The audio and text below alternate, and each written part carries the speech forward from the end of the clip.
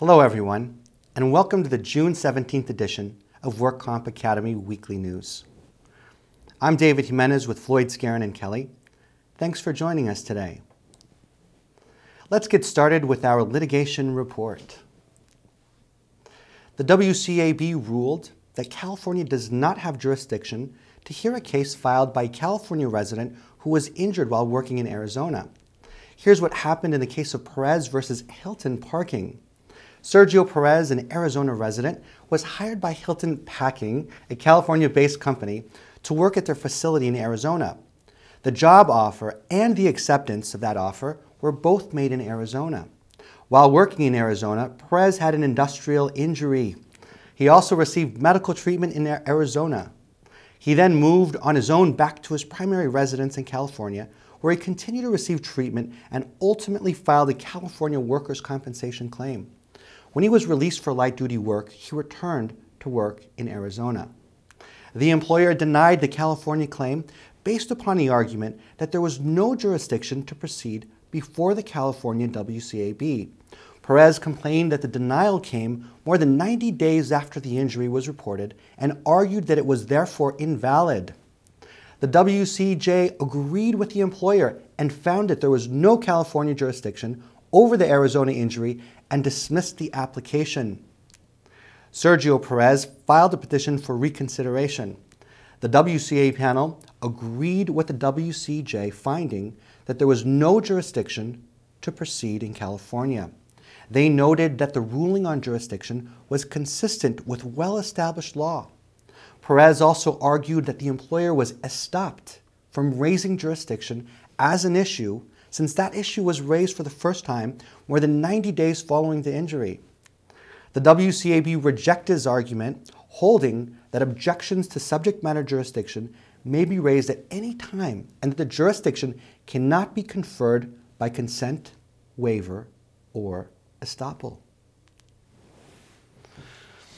The Court of Appeal ruled that the exclusive remedy provisions of workers' compensation law protects an employer from tort liability as a result of pranks played by some employees. Here's what happened in the case of Cardi versus Richard DeFilippis. James Cardi was working as a waiter at Philippi's Pizza Grotto, which was owned by Richard DeFilippis. One of the Philippi's pizza cooks, Marco Sevilla, heated a pan before placing a pizza on the pan for Cardi's order. Cardi picked up the pan with his uncovered hand, intending to deliver it to a customer's table. Cardi suffered serious and permanent burn injuries from the heated pan. Shortly after the incident, Sevilla admitted he was responsible for the action, quit his job, and never returned to the restaurant. In addition to receiving workers' compensation benefits, Cardi sued his employer DeFilippis and two of Cardi's co-workers for battery and intentional infliction of emotional distress. Cardi sought to recover against DeFilippis based on exceptions to the workers' compensation exclusivity rules. Cardi acknowledged during the trial that he and other employees routinely engaged in practical jokes and horseplay. He viewed these activities as innocent horseplay or joking around and did not believe these actions were hostile or improper. DeFilippis moved for a non-suit during the jury trial based on his argument that workers' compensation was the exclusive remedy for Cardi's injuries. In response, Cardi argued that his manager, Lopez, encouraged and or directed the burn incident, and thus her actions could be attributed to the employer for civil liability purposes. The court granted the non-suit motion, and Cardi appealed the dismissal of his case. The Court of Appeals affirmed the dismissal in the unpublished case of Cardi versus Richard DeFilippis. Generally, an employee suffering an injury during the course and scope of employment is limited to the workers' compensation system. Courts broadly construe the exclusivity provisions and narrowly interpret exceptions to those provisions. Cardi presented no evidence that DeFilippis committed a physical assault or had any involvement or knowledge of the burn incident, or that anyone else was acting on his behalf in committing the claimed assault. Amid a firestorm about the Internal Revenue Service's targeting of conservative groups, the IRS is now the subject of a California class action lawsuit alleging that 15 of its agents improperly seized 10 million medical records from a California healthcare organization. Malibu attorney Robert Barnes filed the lawsuit in California Superior Court in mid-March on behalf of a John Doe company and individuals whose records were seized. Barnes claims this is an action involving the corruption and abuse of power by several Internal Revenue Service agents during a raid of the John Doe Company in the Southern District of California on March 11, 2011. In a case involving solely a tax matter involving a former employee of the company, these agents stole more than 60 million medical records of more than 10 million Americans, including at least 1 million Californians. The complaint alleges there was no warrant authorizing the seizures of the medical records, and the records were not germane to the IRS search. The complaint alleges that the seizure violated the Fourth Amendment. Republican members of the House Energy and Commerce Committee are looking into the allegations of this lawsuit. Members of the committee have sent a letter to Acting IRS Commissioner Daniel Werfel asking for more information about the seizure of these records. And now, our fraud report. A federal grand jury returned a 27-count indictment against 61-year-old Terrell Eugene Brown of Visalia, charging him with conspiracy to dispense oxycodone, illegally dispensing of oxycodone, hydrocodone, and structuring currency transactions to avoid reporting requirements to banks. According to the indictment, Brown, a medical doctor, sold prescriptions for large quantities of highly addictive prescription drugs, including oxycodone and hydrocodone, without medical necessity. Brown sold prescriptions to customers that did not have a legitimate medical purpose and were not in the usual course of his professional practice. Brown deposited his cash earned from these money into different personal bank accounts in a manner designed to avoid currency transaction reporting requirements. Oxycodone, also known as Oxy, is a narcotic analgesic or painkiller and is classified as a Schedule II controlled substance. Demand for oxycodone-based prescription pain medication has grown to epidemic proportions in the United States, and dealers profit by selling such medication on the street. Oxycodone-based Schedule II drugs have a high potential for abuse, and users will often crush and snort the pills or dissolve and inject them to get an immediate high. This abuse can lead to addiction, overdose, and sometimes death. Hydrocodone is sold generically or under a variety of brand names, including Vicodin, Vicoprofen, Lerotrab, Lorcocet, and Norco. If convicted of the controlled substances crimes, Brown faces a maximum statutory penalty of 20 years in prison and a $1 million fine. If convicted for the structuring, he faces 10 years in prison and a $500,000 fine. This case is a product of an investigation by the DEA, the IRS, and the Medical Board of California. The case is being brought as part of Operation Footprint, a nationwide law enforcement initiative that targets large drug trafficking organizations by identifying the transfer of drug proceeds to financial institutions, bulk cash smuggling, and other forms of money transfers. The case is also the product of the Organized Crime Drug Enforcement Task Force. It's a focused, multi-agency, multi-jurisdictional task force investigating and prosecuting the most significant drug trafficking organizations throughout the United States. 12 Los Angeles area residents, including California's second largest biller for chiropractic services, were taken into custody in relation to 7 criminal cases that caused more than $22 million in false Medicare billings. The charges in Los Angeles are part of a nationwide takedown by Medicare fraud strike force operations in 8 cities. Dr. Hussein Pavande of the Sylmar Physician Medical Group allegedly billed Medicare more than $1.7 million for chiropractic treatment he never performed. He is also listed as a qualified medical examiner on the DWC website. Over the years, he became the second largest Medicare chiropractic biller in California, even though he was not in the United States when some of the alleged services were performed. Pavazade is also charged with aggravated identity theft as part of the scheme. When investigators tried to conduct an audit of Pavazende's claims, he falsely reported to the Los Angeles Police Department that he had been carjacked and that patient files requested by the auditors had been stolen from his car. 9 defendants affiliated with DME companies were also charged in 5 separate indictments.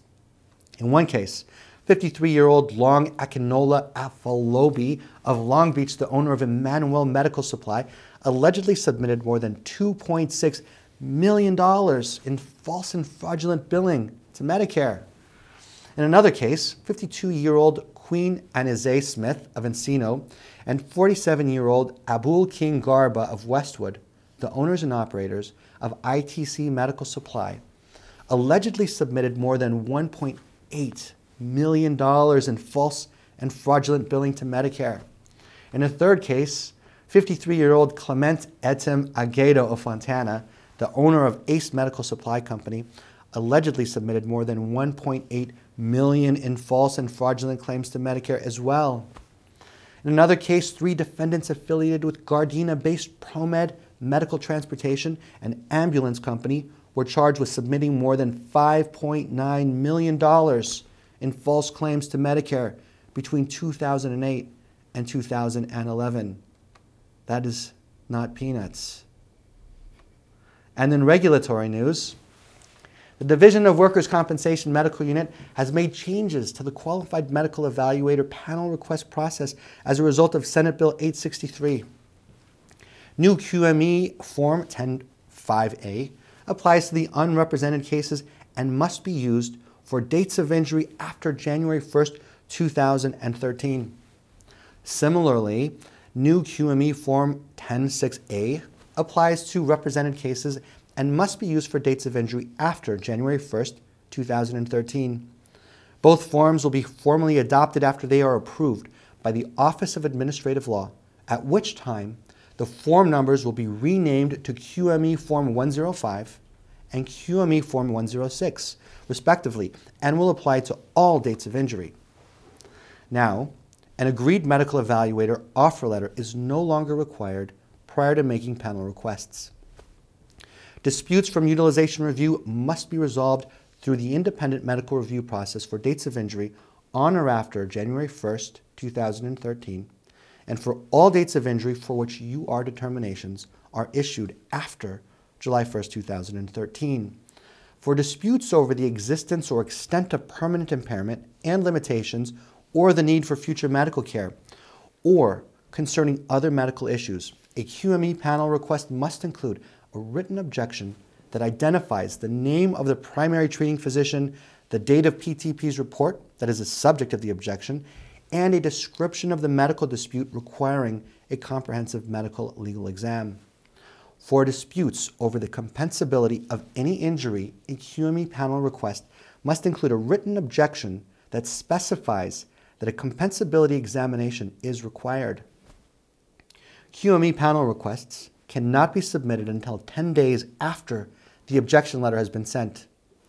Requests submitted that do not contain all these components will be considered incomplete and will be rejected. When resubmitting a complete represented panel request, please attach a copy of the rejection letter. More helpful, tips to ensure valid panel requests will be coming soon to the DWC Medical website. Yes. Walgreens Corporation, the nation's largest drugstore chain, has agreed to pay $80 million in civil penalties to resolve the DEA's administrative actions and the United States Attorney's Office's civil penalty investigation. The settlement, the largest in DEA history, resolves allegations that Walgreens committed an unprecedented number of record-keeping and prescription dispensing violations under the Controlled Substances Act. The settlement further resolves open civil investigations in the District of Colorado, Eastern District of Michigan, and Eastern District of New York, as well as civil investigations by DEA field offices nationwide. Officials claim that Walgreens negligently allowed controlled substances such as oxycodone and other prescription painkillers to be diverted for abuse and illegal black market sales. More specifically, The settlement covers allegations against Walgreens Jupiter Distribution Center and 6 Walgreens retail pharmacies in Florida. Authorities claim that Jupiter Distribution Center failed to comply with DEA regulations that required it to report to the DEA suspicious prescription drug orders that it received from Walgreens retail pharmacies. They also claim this was a systematic practice that resulted in at least tens of thousands of violations. As part of the settlement, Walgreens admitted that it failed to uphold its obligations as a DEA registrant. Walgreens has also agreed to create a Department of Pharmaceutical Integrity to ensure regulatory compliance and prevent the diversion of controlled substances. Walgreens has also agreed to enhance its training and compliance programs and to no longer monetarily compensate its pharmacists based on the volume of prescriptions filled. 4 bills dealing with reform at the Medical Board of California and related issues passed out of the Senate a few weeks ago. The medical board that regulates doctors is facing sunset review this year, meaning it will cease to exist if lawmakers and the governor don't reauthorize it. An oversight hearing in Sacramento in March raised the issue of the board's lax controls over doctors who overprescribe pain medications. The hearings triggered 3 bills in addition to core legislation to overhaul the medical board program to make it more effective. Senate Bill 304 would move medical board investigations to the Office of the California Attorney General. The idea is to put medical board investigators in the same place as prosecutors who specialize in handling doctor discipline. The Senate also approved Senate Bill 670, a measure designed to better protect the public from unscrupulous doctors who abuse their power to prescribe drugs. The bill would allow the medical board to inspect and copy medical records of deceased patients to determine if the death resulted from a doctor violating the law. Senate Bill 62 would require coroners, if they receive information that indicates the cause of death as a result of prescription drug use, to file a report with the medical board. Senate Bill 809 seeks to save and modernize the Department of Justice's Controlled Substance Utilization Review and Evaluation System, CURES, to monitor drug prescriptions for overuse and overprescribing of narcotic painkillers.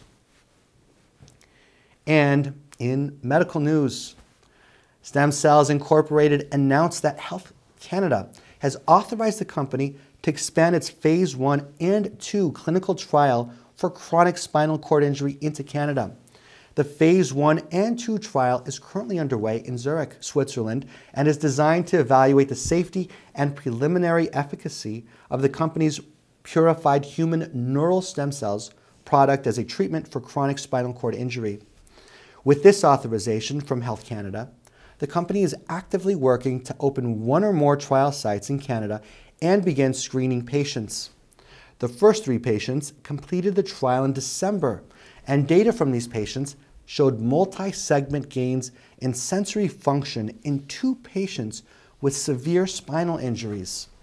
The company anticipates 12 patients with thoracic-level neurological injuries will be enrolled. And in other news, the Upland City Council appointed Los Angeles-based Keenan & Associates to provide workers' compensation claims management for the city. The city hopes to achieve long-term savings on administering workers' compensation claims. City staff received 6 proposals for firms before unanimously selecting Keenan & Associates. One councilwoman asks for a report within the year to see if there will be savings. Keenan will be making online training courses available to city staff in order to keep them up to date on California occupational safety health standards. Well, that's all our news and events for this week. Please check our website daily for news updates, past editions of our news, and much, much more. And remember, you can subscribe to our weekly news podcasts and special reports using your iPhone, iPad, iPod, and Android device by searching for WorkComp Academy with your podcast software.